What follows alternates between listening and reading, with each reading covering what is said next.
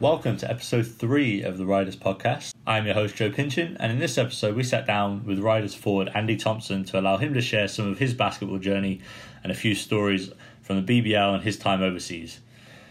As we continue with these podcasts, I think the format and length will change a little bit depending on who we're talking to.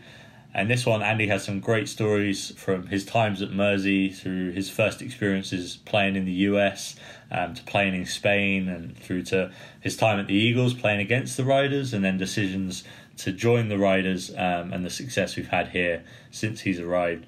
Make sure that if you're listening on iTunes, you leave us a rating and review. You can always tweet your comments at RidersBeeble, and we hope you enjoy the episode. Andy, thanks for joining us. Thanks for having me. As I was saying just before we started, I want to get into a little bit about your journey. I've played in a lot of places and probably seen a lot of things, and hopefully got some stories along the way. So if we want to start back in Manchester, and how did it all start? I picked up basketball pretty late. I used to just do it after school kind of stuff. I originally started out playing rugby union, and that was my sport. My dad was very heavily involved in that, so that was kind of the avenue that me and my brother went down. And then it was just an after-school thing. When I was in year 7, I used to go along to, and obviously I was tall at my age, so at year 7 I was always playing. I was playing with like the year 6 and stuff like that, and that's where it kind of developed from. And then probably local league down at Reddish Vale. It's where I know some of the refs from, Waltons and Twins and stuff like that. Played with them? Played against them and that, never played with them. That's kind of my background from those days, so Reddish. And then... So how did it elaborate into sort of playing a bit more seriously? So at the time, obviously Manchester Giants were around at the time. They were playing out the MEN. And then there was another team called Trafford. So there was 2 clubs in Manchester at the time.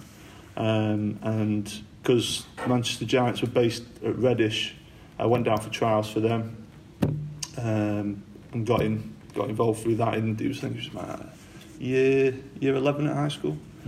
So under 16s kind of thing, I was involved with that, which was my first taste of proper basketball kind of thing, National League anyway. And I had the team weren't so successful, but I was one of the better guys on the team. And I got poached mid-season. We had a big derby game against Trafford, and they actually smacked us. It was a close game up to half time. They had a couple of internationals at the time. Alan Metcalf, Callum Jones was playing, Harris, one of my friends, was playing. Yeah. So they had a real stacked team. Probably the best program in the country at the time as well. And obviously we had our little team that we were at, and we kind of hung with them till half time. It was like a 2-point game at half time, and then I fouled out with a minute gone in the second, and it went to pot after that. And we got blown out by 50 points in the end. Not saying it was me that was kind of kept us in it, but I don't know. I did have a good game in the first half, but just wasn't, I was outmatched. I was going up against 2 6'10" guys, and I was the only biggest guy on the team. So, so made that move across to the other. So Joe Forber came up to me after the game and said, "Hey, if you want to learn how to play proper basketball, come across." And I finished that season out with Giants, and I actually stopped playing basketball. I went to sixth form, and I was supposed to. Giants were it was the time when Giants were kind of coming to an end, and so they scrapped the junior program, and then they brought it back last minute, and they never gave me a call. So I just carried on with my rugby and was doing that. And there was a girl who I used to go to school with, and she was actually at Trafford, and she kept saying, Graham Williams keeps asking if you want to come down. So I kept fobbing it off for a couple of months, and then I went down in the October, and went down, had a fun session, really enjoyed it. Never went back again. So I don't know why. I just kind of blew it off and just carried on with my rugby. And then I gave it another go in January, and went down, and that was it. I kind of stuck it out there, and it was a pretty quick, fast track. So I was there for 2 sessions, and then I played in my first game for them, I had, I think, a couple of games, and then there was like England trials under 18s, and they put me forward to that, and kind of that's just where it kind of snowballed from there. And so made the national team in that year. Yeah, made the under 18s national team in that year. How was that? Yeah, it was good. Obviously, a big step up for me. You know, just starting out from basketball. Really, like it was my second year of playing National League, so I was still kind of learning and developing. I was just a tall bean pole, well, still am, but yeah, and you know, against guys who were a lot more developed physically and stuff like that at that age. Really? Definitely my two friends from Manchester, so Alan, he was like a 6'9" at the time, just built like a man, full grown man, and then Harris was 6'10", just as big. So it was a big step up for me, but it's something I really enjoyed. It was a challenge that I didn't want to kind of turn down, so I kind of went with that. So how did that then sort of influence things sort of further into that final year of sixth form, sort of high school for American terms, to then pursuing US? Yeah, so obviously it was my first year at college. I finished that season, and then it was like, do you want to go to the States or not? And I was like, yeah, I really want to go to the States. And then the guys, because Harris and Alan were a year below me, I was a year above them, so obviously I was a little bit behind the things, and we had discussions at the club and stuff like that, and they thought that I wasn't quite ready to go to the States. So that year I was playing for Jeff for National Division 1.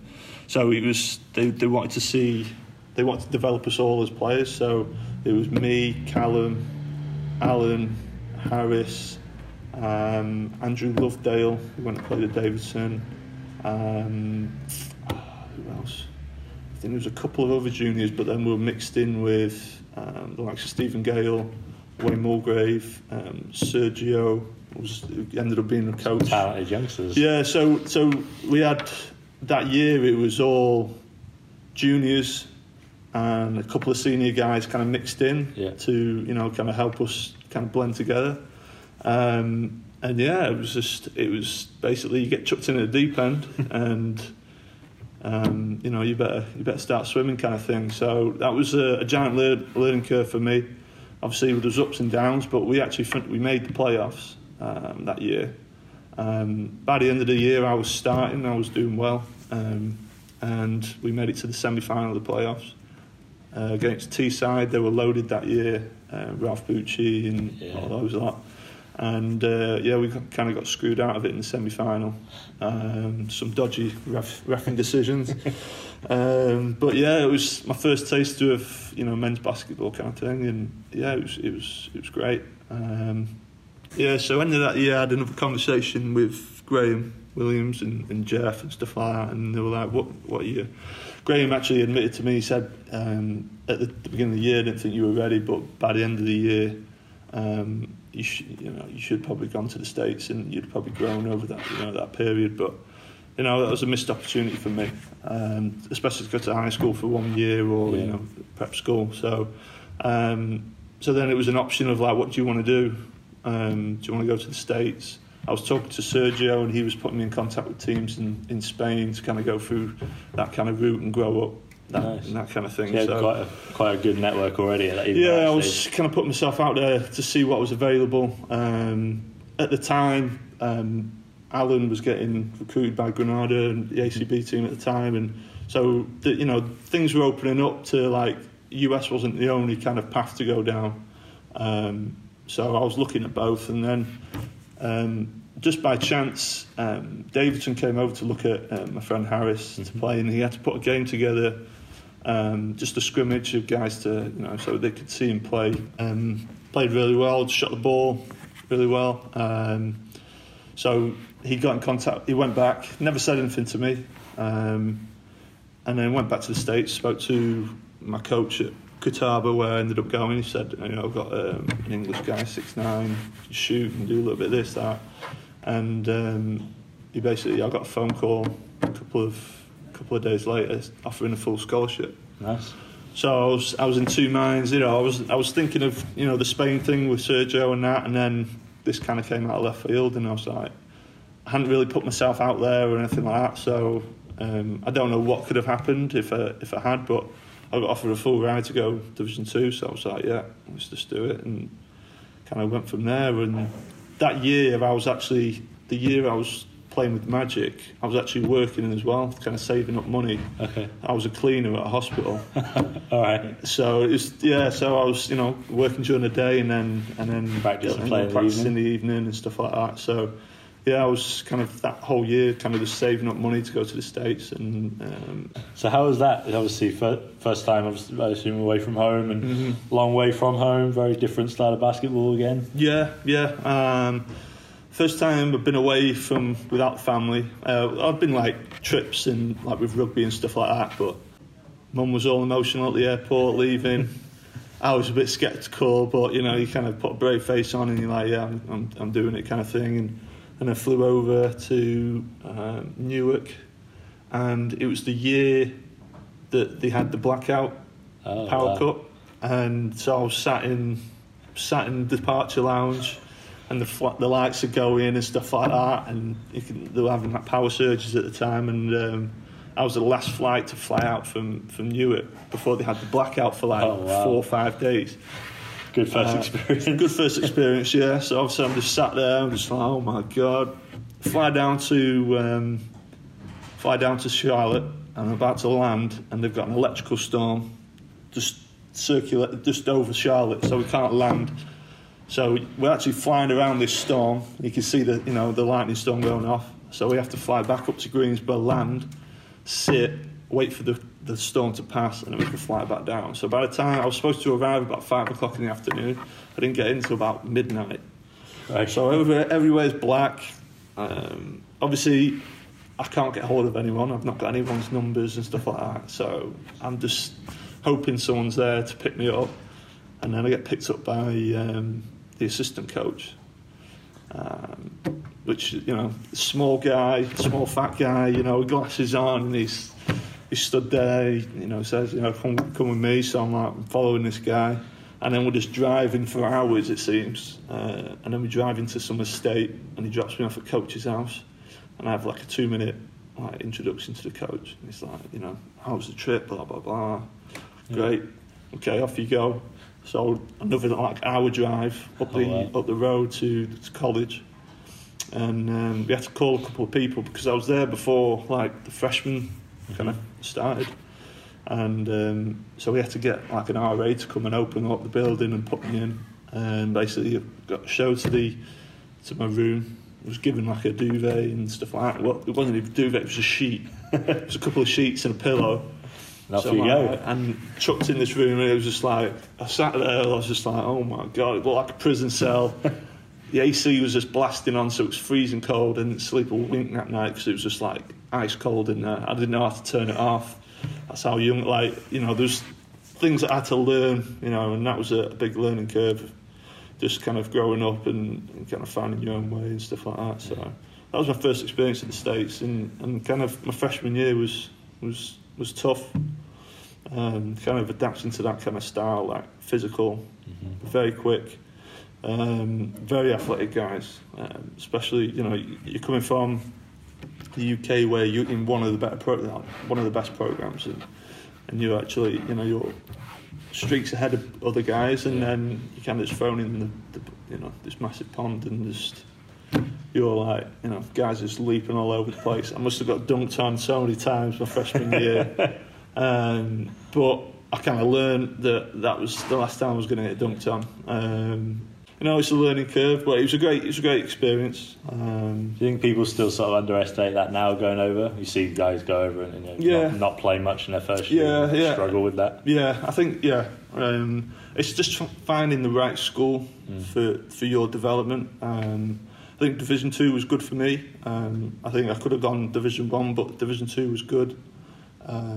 Because I got to play all the time, and my friend Alan, he went to Vanderbilt, massive school, massive program, and the development stage, he developed a lot. They developed him just to be a banger inside. Yeah. So he kind of went away from a really specific role. Yeah, instead of he could have done a lot. He could move, he could dribble, he could jump, he could shoot, and then because he couldn't guard the threes that they wanted him to guard. Then they were like, right, we're just gonna put as much weight on you as possible, and you're gonna fill the middle.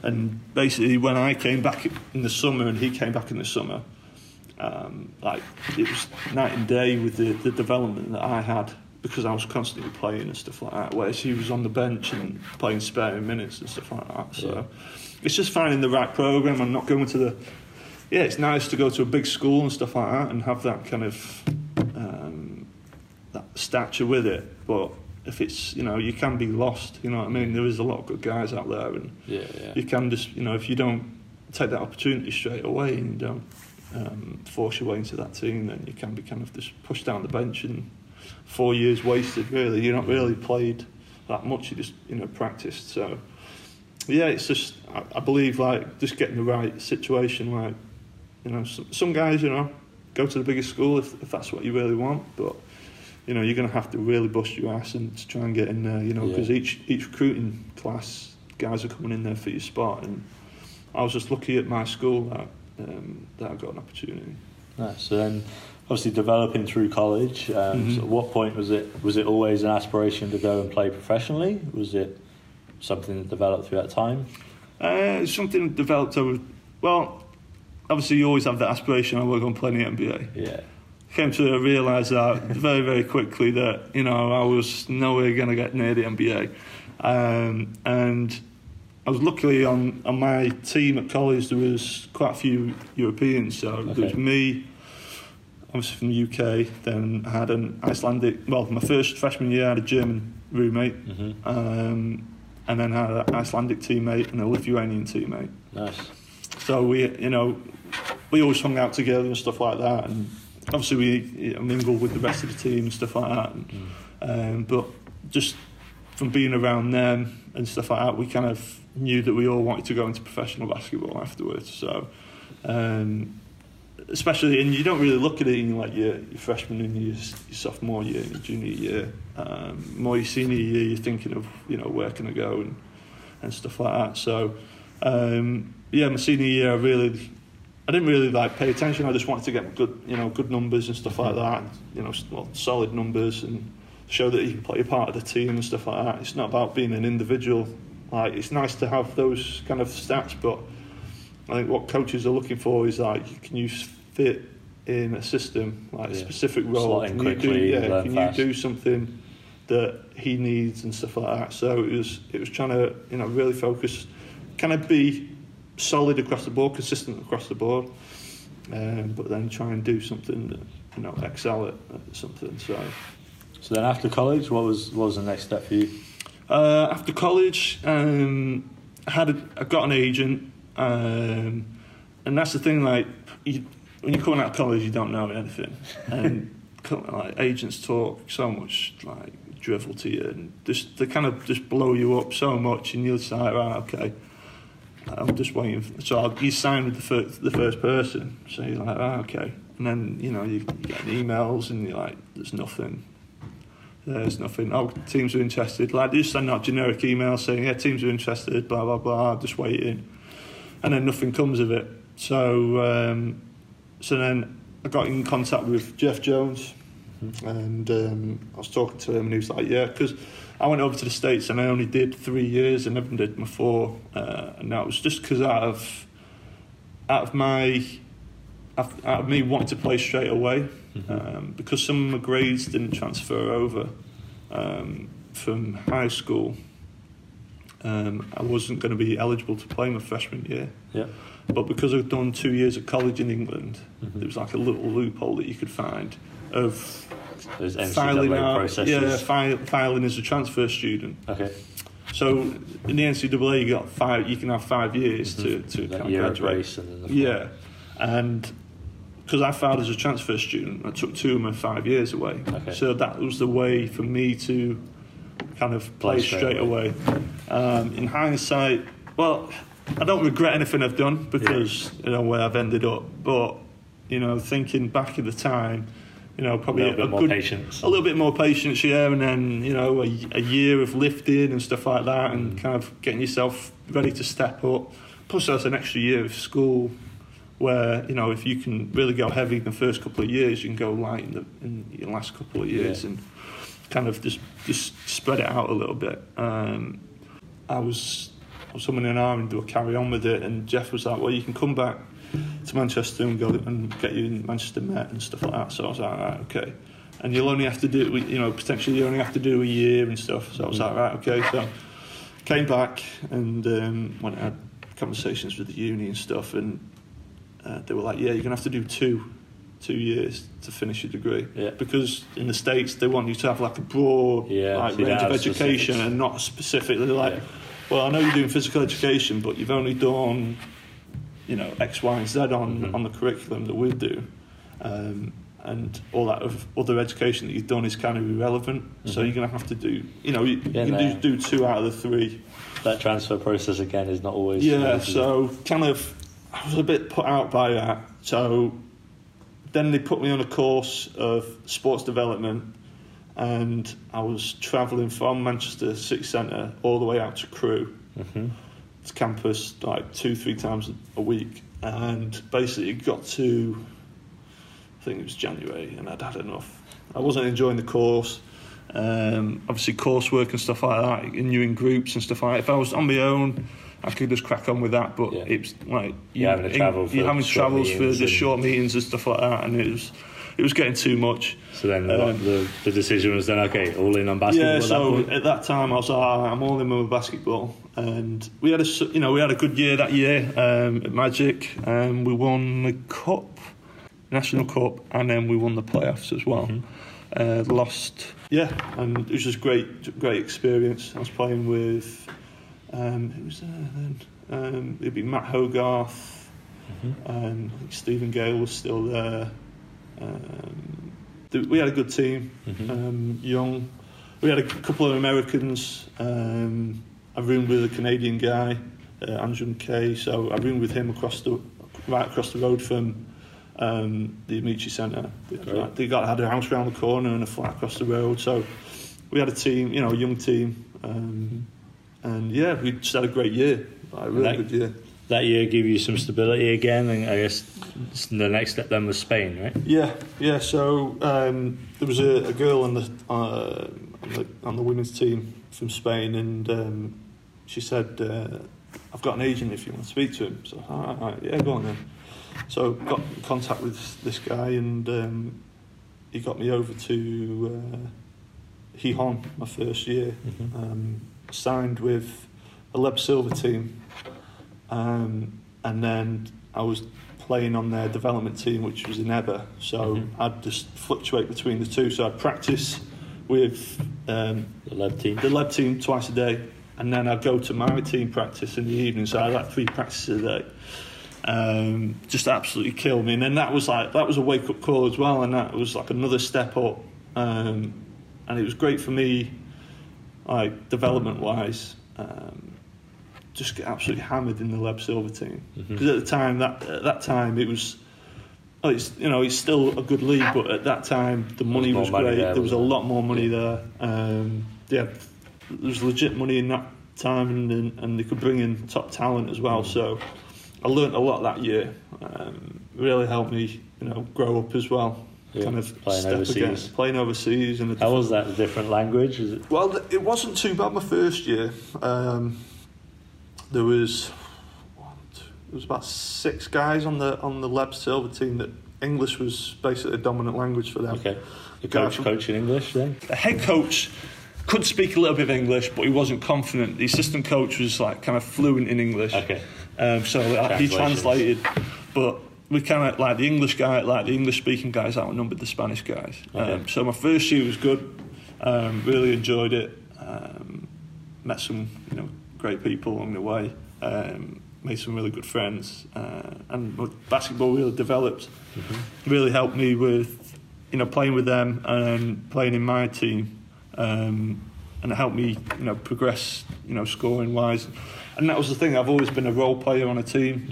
When I went to Spain, you're kind of looked on because you're the import.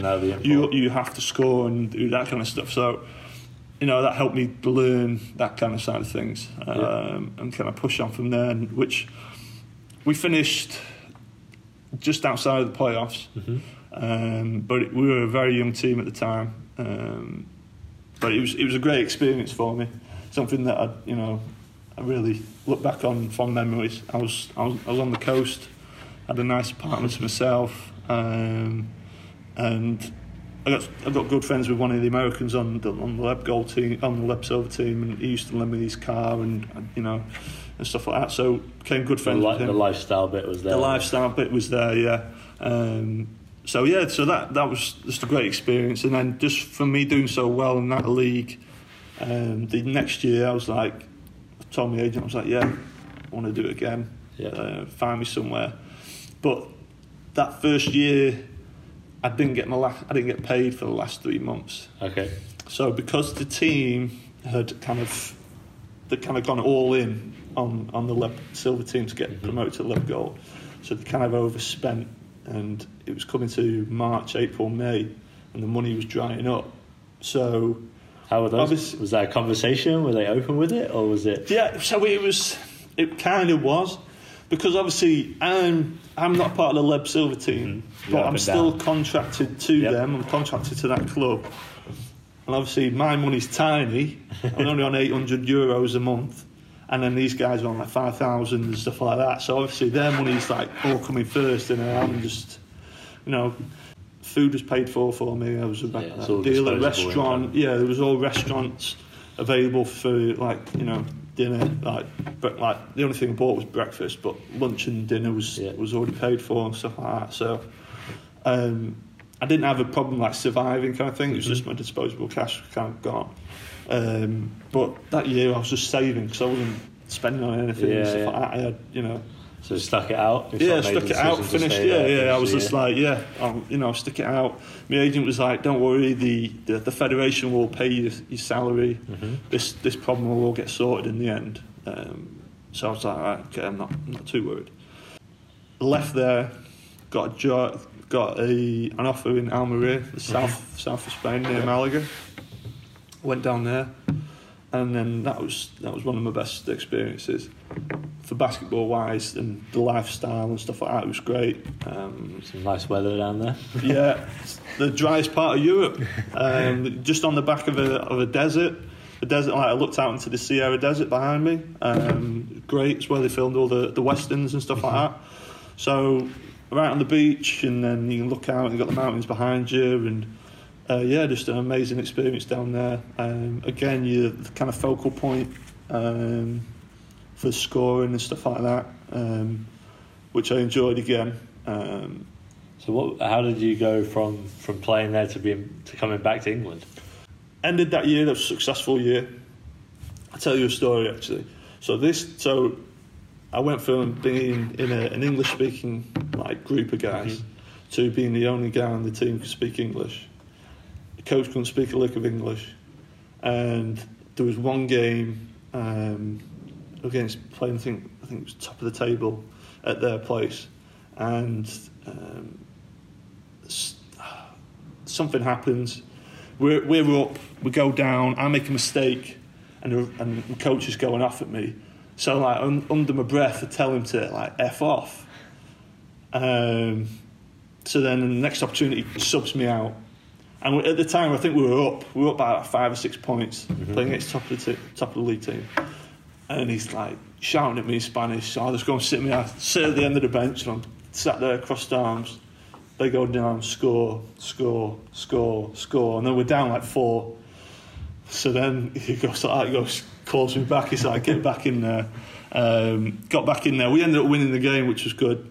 But obviously he wasn't happy with my attitude. Obviously I was one of the leading guys on the team, so they were looking up to me. And I had a lot of young guys on the team. So we ended up having a meeting, and because I couldn't speak Spanish, he couldn't speak English, we ended up having a conversation on Google Translate on the laptop. So he'd type it in, explaining I typed in my frustration at the beginning, Then he'd type in and I'd read it, and I'd go, oh, okay, and then type back. So we had a meeting via Google Translate on a laptop. By the end of it, I apologised. I was out of order. I shouldn't have ever said anything. But it was just frustration at the time. And yeah, we kind of moved on from there, and it was a great experience. But yeah, I really enjoyed Almeria. And the reason I left was I had two friends come over. So James Jones, he came over, and Dave Siddle, both guys I used to play with at Manchester, and we grew up together. So they came over and stayed with me for a week at the end of my season, and he'd just finished playing first year in Mersey, at Everton Tigers at the time, and yeah, he just started talking to me, saying, you want to come back and stuff like that. And at the time, I wasn't really thinking about it, and once I got back home, he kind of put a bit more pressure on me. He was like, yeah, come across, he's driving around in a Mercedes and all this. And it's like, Everton at that time had a lot of money. Yeah, Everton at that time had a lot of money. They were kind of backed by their community programme. So the football had their community foundation. And at the time it was Gary Townsend. So he was in charge of the community side of things. And he wanted to start community basketball. He kind of pumped a lot of money into the basketball kind of side of things, and so that they had Tony was there as a coach, Aldo Babalola was there. Yeah, I think they had a good year. They won a cup that year. James was there, and then he was like, yeah, you want to come across, it's this, he's driving around in a Mercedes, got house, got blah, blah, blah, and I'm like, oh, okay. Strong recruiting pitch. Yeah, strong recruiting pitch. Tony didn't really know much about me, I don't think. And Tony had a Spanish assistant coach, Diego, and so James brought me over to Liverpool, and he kind of worked me out.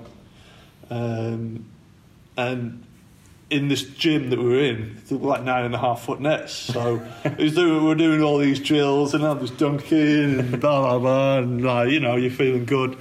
So Diego was pretty impressed. Told Tony, and then so I ended up signing with Mersey, and I was humming and hawing because I had an offer in Spain at the time, over in Cadiz, and I was like, do I want to go there? And then it was kind of like, it was a bit of a pay cut. Well, it was a pay cut to come back to Everton. But I was just like, I've always wanted to play in the BBL, and this is my opportunity. So I was like, yeah, let's do it. So I took the pay cut, came back to the BBL. And so I took the initial pay cut, and then we're about to start the season, and get called in before, I think it was like a practice game or something. And we're like, we're going to have to lower your salary. Everyone's going to have to take a... So I just instantly look at Jimmy, and I'm like, you screwed me out of a shitload of cash. Well, not even a shitload of cash, but at the time, for me, it was a lot of money. So I was like, right, okay.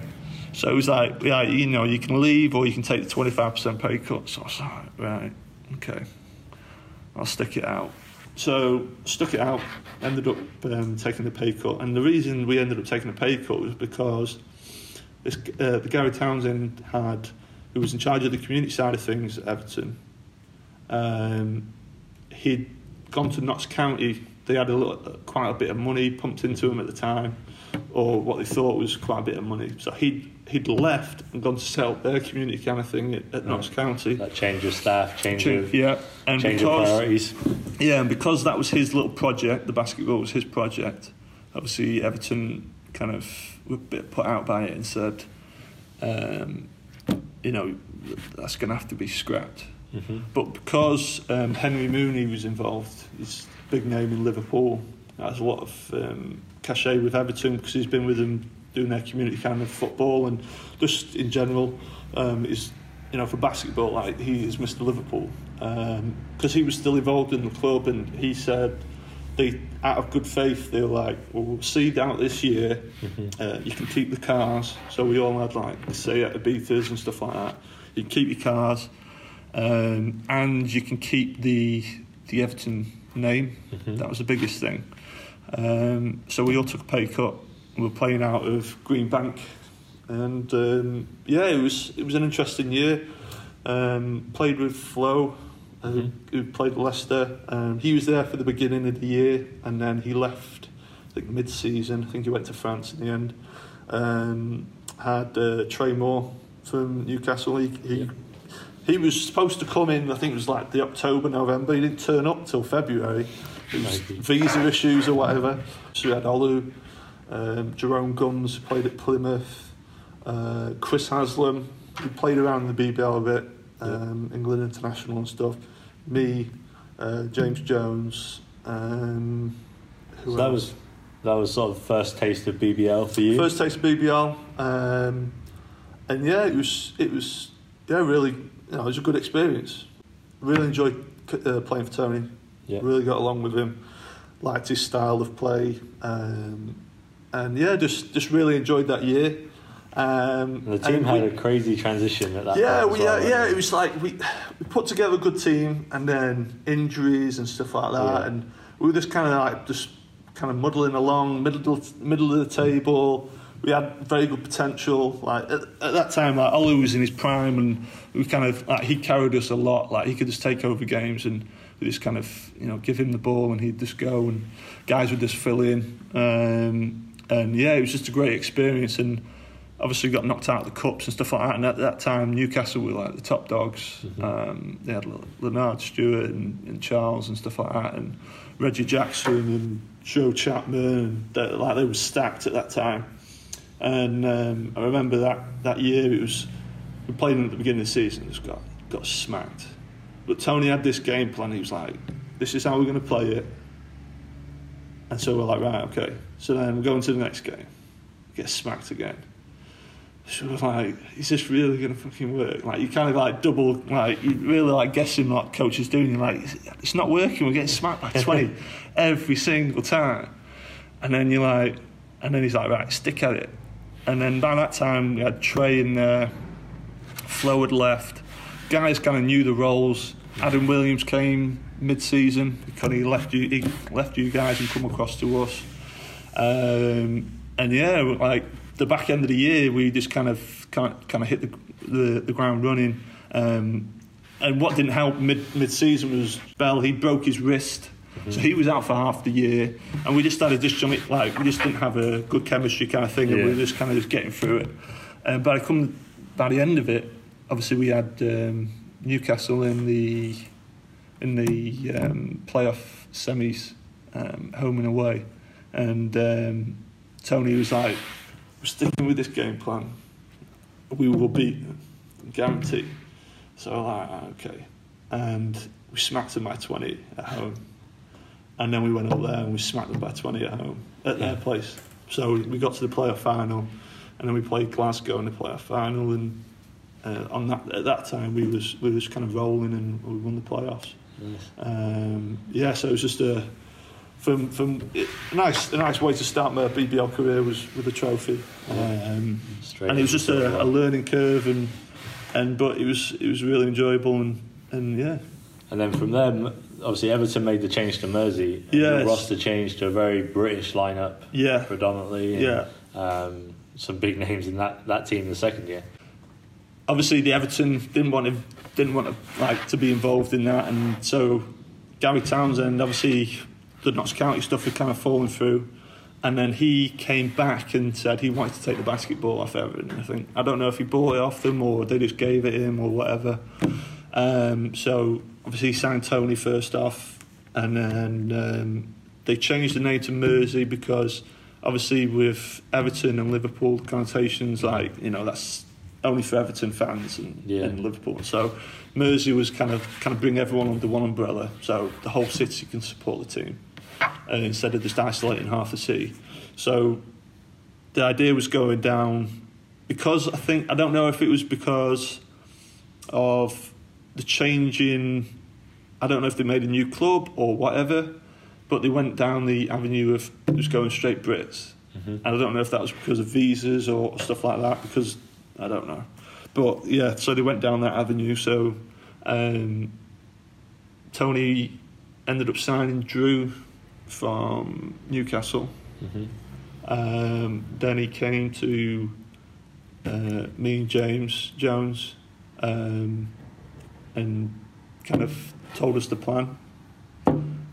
Took an increase on the decrease that we had last year.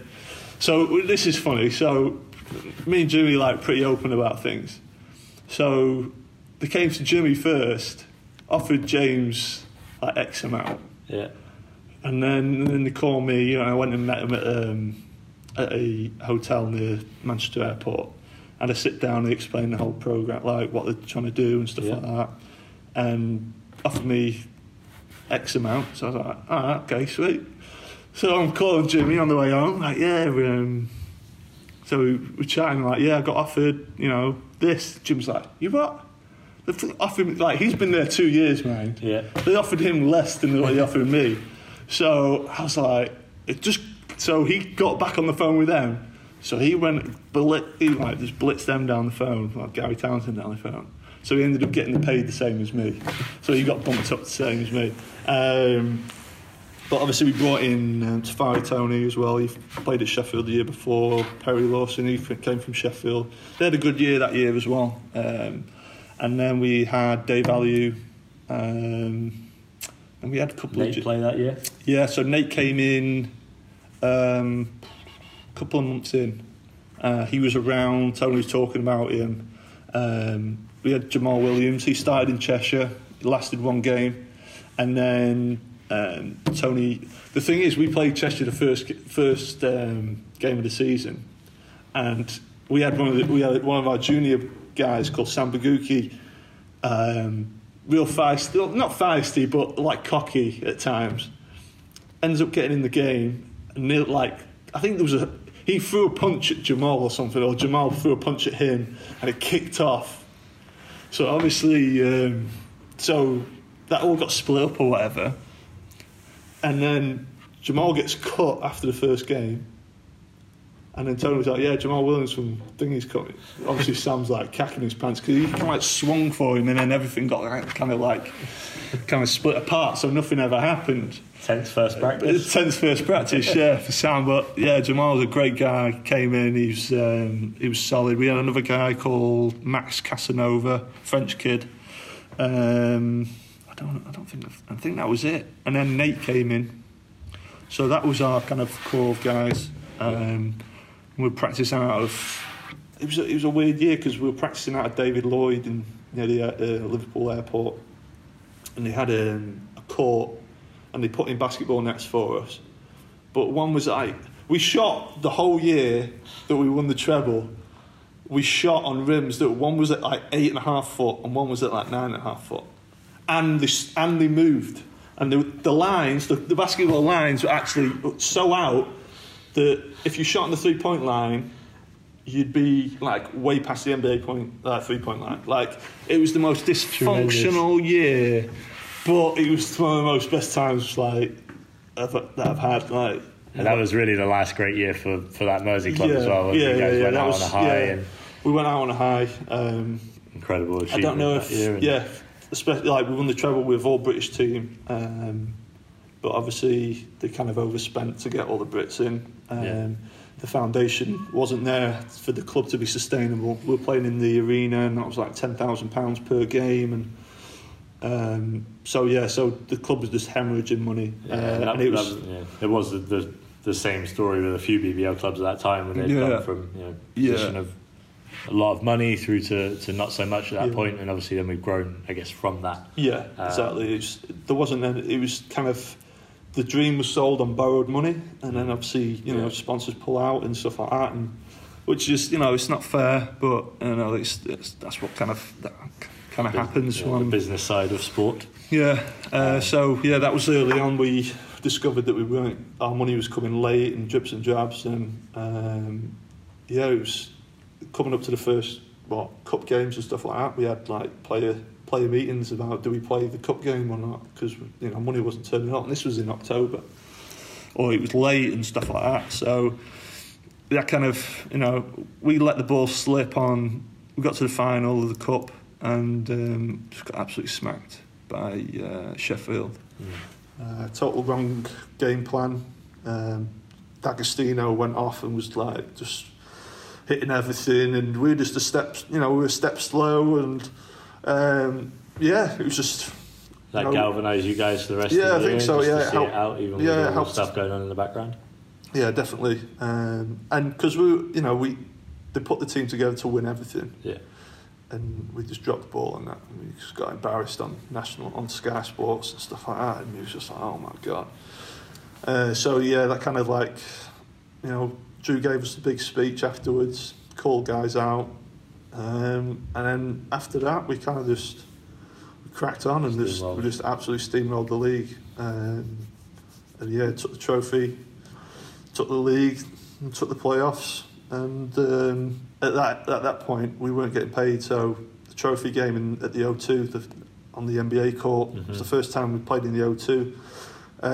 We hadn't been paid for like a month and a half, and it was basically, do we kind of jack this team in?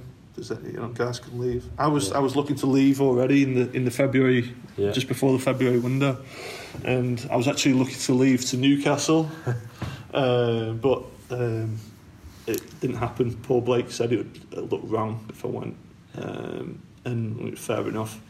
And so we actually just said, let's just stick it out, let's win it for ourselves, and it'll look good on everyone else's resume that we've won all three. So we just cracked on and just smacked the league. Extra motivation there because of that? Was almost that decision between you guys to keep it rolling? Maybe, yeah, I think so. Yeah, like we just did it for each other rather than anything. Obviously, guys, losing a lot, didn't have money and bills to pay and stuff like that. But yeah, it was interesting that year. But it was good. Like you come in and you'd hear a different story each day. Like, oh yeah, the money's coming tomorrow, and well, no, it's not. But we just kind of cracked on and stuff like that. And we were living way above our means. Like we were playing in the arena, obviously downtown Liverpool, massive, £10,000. Then I was living in a penthouse suite with James Jones and Tafari Tony. We were in a penthouse suite. We were in Robbie Keane's old place when he played at Liverpool. So we were on penthouse suite on the top of the Malmaison. Everyone else had apartments in the Malmaison. So, and then April, we get told because the Grand National, we have to move out, and they've actually got us apartments in the city, in Liverpool 1. Yeah. So we ended up moving out of there into Liverpool 1. But that year, I'll tell you a good story. That year, we had a guy called Chris Gaines come over to play to try out, but it was more like Tony did it out of a favour because he knew the agent, and his brother Charles Gaines was playing in China and was earning a fortune. Played a little bit in the NBA and stuff like that, and he was like, "Can you just get my brother a trial over there, or whatever?" So he came over and he was actually keeping on our couch in the penthouse. So one night he goes out, a couple of guys go out. I go home early or whatever, go sleep. James is asleep, and wake up early, come into the lounge, and I've got a massive open plan lounge into a kitchen. Yeah. And I walk in and I'm like, it smells like someone's burning candles or something. And I look and like Chris is just sat on the couch, just staring out the window, like just not even with it. I'm like, you've been burning candles or something? And then I turn and I look in the kitchen and it's just black. The guy had burnt the kitchen down. So he'd gone out on a night out, come home, and he had a fascination in making his own chips. Like the fact you walk past about 15 kebab shops on your way home, you want to cut your own, like peel your own potatoes, cut them up, and then put a chip pan on. And then he claims he went to the toilet and came back and the place was on fire. I think he went and he fell asleep on the couch, and next thing he wakes up and the whole kitchen's on fire. Just absolute carnage, man. Like the whole kitchen was just a mess. But yeah, that was just one of those crazy. Like a guy, just sleeping on our couch ends up burning our kitchen down. So we didn't even get a new kitchen for like a couple of months. But then I wouldn't change it for anything. Like obviously you want your money and stuff like that, but just a crazy experience, but one that I'll kind of stories for the rest of life. Yeah. So let's talk to move on to more, so I guess more BBL, specifically the Eagles. Yeah. So obviously, but at that point, the BBL was kind of rebuilding, growing. The Eagles had been stacked for a number of years. Mm-hmm. Joining their team, what was it like going up there, playing for Fab? I guess to start with. Yeah. At the time, it was obviously Mersey was done. There was nowhere else going back there, so I was looking abroad, and then I spoke to my agent, who I'm with now, who's Mark Considine. I was like, "There's only one place I'll go and play, and that's Newcastle. Mm-hmm. The best team in the league. Seems like they've got the best, everything about them. So I was like, that's the only place I'll go. But I want to see Europe. I want to see if I can go back to Europe. So I was put him to work, and then nothing had really come up. There was a couple of interests here and there. Nothing really come about. So Newcastle was still there, and they offered me some nice wage. So I was like, let's go. So I signed there, and obviously going into that team at the time, they were still good. They'd taken a step back because we'd smacked them the year before, so they were kind of rebuilding again. Obviously they still had Charles was there, Joe Chapman was there, but he was coming back from his Achilles or something like that, so he had something to prove that year, he could still play. So they had Charles, Fab, Darius, Andrew Bridge was there. Then I came in and we had Paul Rose, Lightning Quick Guard, and then a couple of other juniors kind of fill in kind of thing. It was just a whole different kind of mentality when you got up there. And people say you're very arrogant, and they are, and you have to be, because the expectation is you have to win everything.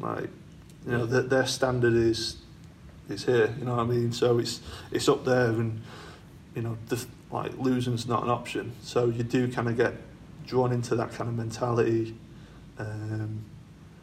I don't say it takes the fun out of the game, but there's a lot more pressure when you're there, and when you win a trophy, it's more of a relief than a celebration. It's like, okay, I've accomplished this, now I've got to crack on.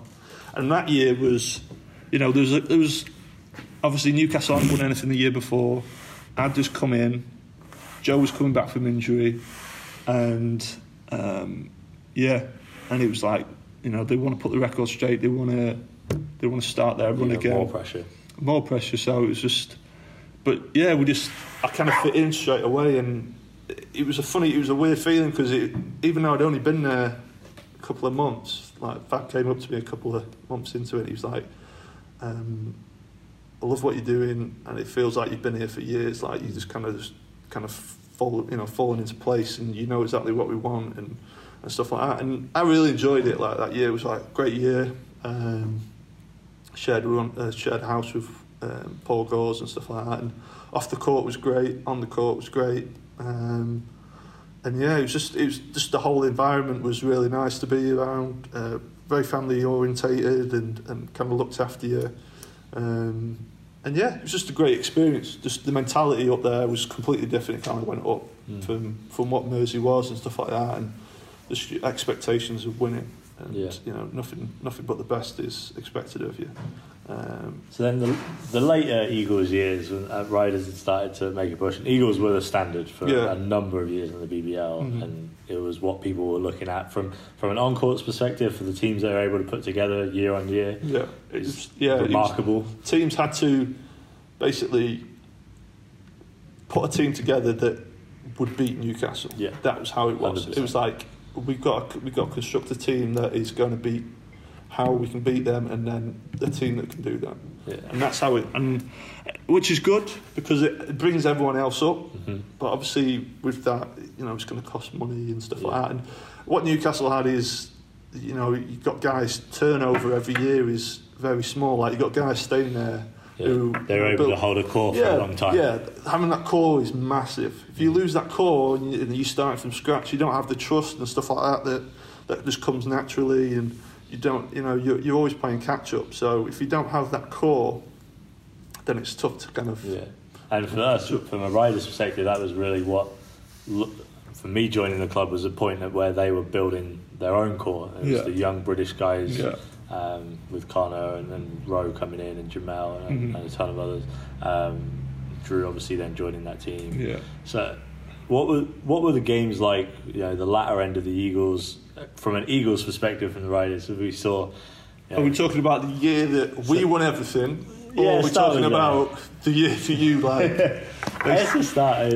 Was there an area in the camp that, you know, Leicester were on the up and started to, was there a rivalry there, or was it the confidence factor of, you know, we're going to steamroll everyone? And so coming towards, so I left Newcastle after my first year, and then going to France for 2 years, and in that time obviously Leicester kind of had started their kind of little like building process, and I was watching the finals from home and stuff like that on TV, from France on TV and stuff, and you build in your core and stuff like that. Came into the beginning of the season, it's like, obviously we took every game one by one, like we never got ahead of ourselves, but obviously those games with Leicester, you guys had won the treble. I think it was my first year I'd left.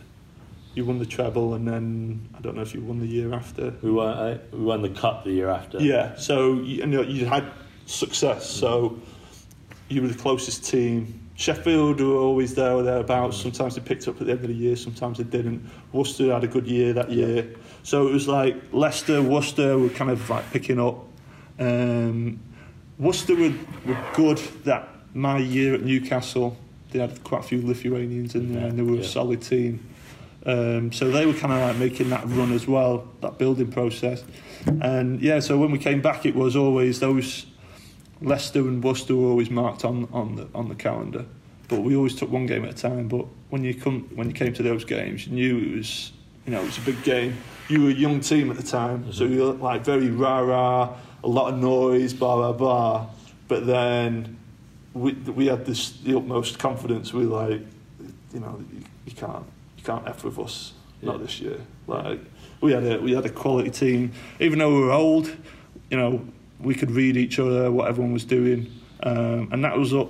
The whole Newcastle way was just like we never really ran. We had sets and stuff like that, but everything was like read and react. So if someone did this, we were doing that, and you just read it off the mark, and that's why we were so far ahead of everyone else. And we had obviously it was Fletcher's first year. And then we had Andre Jones, and that package at 1 and 2, it's just a one-man fast break with Andre, and he could finish and stuff like that. And then obviously, he could gamble more and stuff, and he knew he had people behind him backing him up and stuff like that.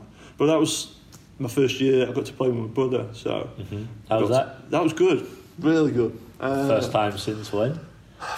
Just playing in the summer and stuff like that. So I've never been able to play with my brother, but that was my first year.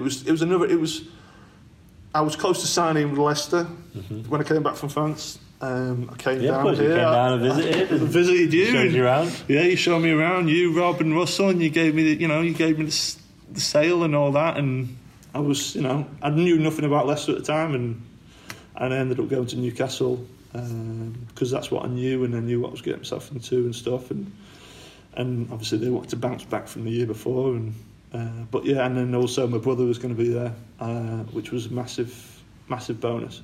So that was just great. This, like, seeing your brother every day at practice and stuff, and we used to go and play golf twice a week. Like, we just hang out a lot and stuff. So it was good. That was just a really great experience that I'm glad I did.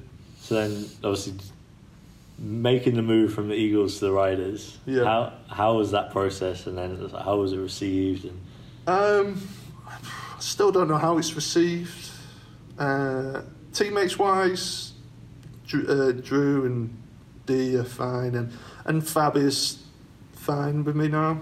I think last year obviously when we first saw each other in the game, yeah, that's the thing. Like Newcastle come across as arrogant, and because they don't say hi to anyone, they don't acknowledge anyone. Locked in. Yeah, they're just locked focus. in, and that's it. And that's what they're focused in on. And I only realised that because you kind of get in that mentality yourself. But I only realised that when I ended up playing them the first time, it was at our place, and they wouldn't even make eye contact with me. They straight blanked me. And maybe because I was like, well, maybe it's because I went to Leicester, our arch rivals at the time, and blah blah blah. But at that time, they obviously we lost 2 guys for the league. Yeah. At the arena, so they had a debt to settle kind of thing. Like they celebrated and stuff like that in front of us at the time. So they came in with that mentality of we've got something to kind of settle here, and obviously they came in and smacked us. And yeah, I just enjoy playing in these games now. Yeah. I did before, and I even do now, like even more. I feel like there's now additional levels to it, and it's gone on for a few years. Yeah, and because guys keep playing in it, because guys are staying, and there's a core group of guys, then that kind of builds up. And I think you get that in football because guys aren't moving around as much. So when it comes to derby games, the guys are used to playing against each other, and obviously they want to win more and stuff like that. When you get new guys in, they don't really get the intensity and the mentality of what is needed to get kind of win. So I think that's why it's been so good over the last couple of years, because obviously Leicester had their core group of guys, and obviously Newcastle had theirs. And you were a young team at the time, and I think you were a year away from really being able to kind of get over that kind of hump kind of thing. And then obviously Newcastle that year older but yeah, it's just a great experience to play in. Good fun. So yeah. So how's things now here, settled in, second year with the Riders? Obviously a lot of success again last year. Yeah. You have that same expectation and things, and the pressure on the club this year. Yeah. Obviously great year last year. Team's a lot different from last year than it is this year. A lot older. But I think we were a lot smarter last year than we are this year. But then I think we're a little bit slower than we were. So they kind of balance themselves out, and we still have a core group of guys who kind of know what the club wants, and that's it's spearheaded by Rob and what he wants, and then kind of filtered down to Tyler and Harrison and Shane and the guys who have been here longer. And it's easy for the new guys to kind of follow, get in line and kind of follow that way. But yeah, the expectation is there. Make no illusions that we have to win. You come to a top club, and that's why I came to Leicester, is because I wanted another challenge. I'd won it all with Newcastle, and I wanted another challenge. So come to another team and win with everything if you can. And that's where it is, and the pressure is there, and the expectation. The fans have kind of got used to it now, whereas back in the day they weren't, and they were happy with whatever they got. Now it's like, because you've had that success in such a short period of time, it's like, okay, your standard's here now, and you can't drop. But I think this year we've got a good team, a young team, and we're learning, but we're finding ways to win, and that's a good trait to have. I think it's just, no matter what, it doesn't matter if you're playing good or bad, you just find a way to win and kind of grind it out. Absolutely. For you personally, now having played for a number of years in multiple countries, are you enjoying that role of being one of the more veteran guys, older guys? Yeah, I didn't. This is the first year it's kind of really dawned on me that I'm the oldest guy on the team now, which is just bizarre. The perk is I get the back row on the coach, but yeah, it's weird because there's guys on the team who are like 10 years younger than me, 12 years younger than me. And then obviously with the programme you have some academy guys. Yeah, and you've got academy guys and stuff like that. And I'm just like, sometimes I just nothing against the guys. It's just I don't have that much in common with them. Like they're on different things. Like, and that's just strange to me, and it's really hit me hard this year. I kind of got used to it now, but at the beginning of the year, even though Tyler's not as old as me, he kind of like old, like before his time. Like he's a good 45-year-old man. Like I'm 33, but he's like 45 in terms of like he's off the court stuff. So we do talk about that, but I enjoy it. But then being the older, you're seen as more of a leader. I'm not a vocal person. I kind of just focus on my job and kind of get on with that, and then I'll try and help along the way. Whereas, sometimes that's not what is needed.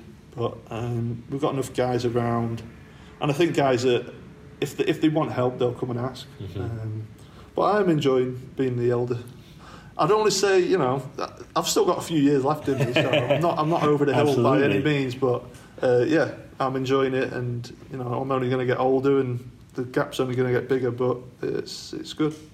Having seen a few things in the BBL and going from that, seeing the Mersey situation where really living outside of their means and built on sort of house of cards essentially, the BBL now is making some really positive strides. What are your thoughts, I guess, generally around the league? Being back on TV now, playing finals at places like the O2. From a player, do you see that? Do you feel it getting bigger? Yeah, you definitely see it now. We obviously the clubs getting their own arenas and stuff like that. Obviously Newcastle's happening. I think Sheffield's getting one too.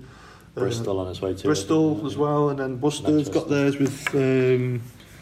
Worcester got theirs with Uni, and then obviously London have moved into the Copper Box, and then Manchester getting a new one, and Cheshire's new facilities. So from the time that the league started, where guys were just like, you were playing in leisure centres and stuff like that, and you never really had a proper home. Now it is moving in the right direction. Obviously the money's not where you want it to be. Like if you compare it to other leagues around Europe, we get paid a fraction of what some of the big leagues do. But even the the not so big leagues, they're still getting paid absolutely a mint, and we get paid a fraction of it. But it's nothing like playing at home and stuff like that in front of your friends and family and that. So, but the league, it's a lot more. I think it's a lot more solid now. It's good to be back on TV more regularly. Obviously, you being played on, when I was growing up, it was played on Sky, like live games. Like used to watch Rob play and stuff like that. Like that's how crazy it is. And now I'm playing for him.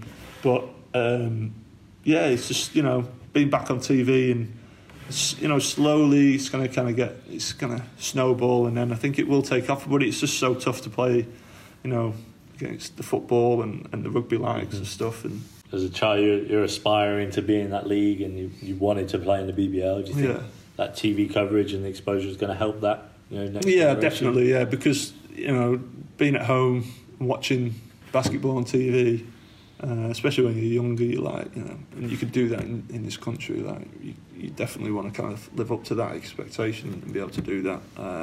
And the more and more it's on, like with the BBC and the Freeview and stuff like that, Free Sport, and I think it's great. I've really enjoyed it so far, and still a couple more trophies there for me to win. Well, we hope so. All right, we'll leave it there. Good luck with the rest of the season, and we'll obviously be following and hopefully chase that silverware. Yeah, sounds good.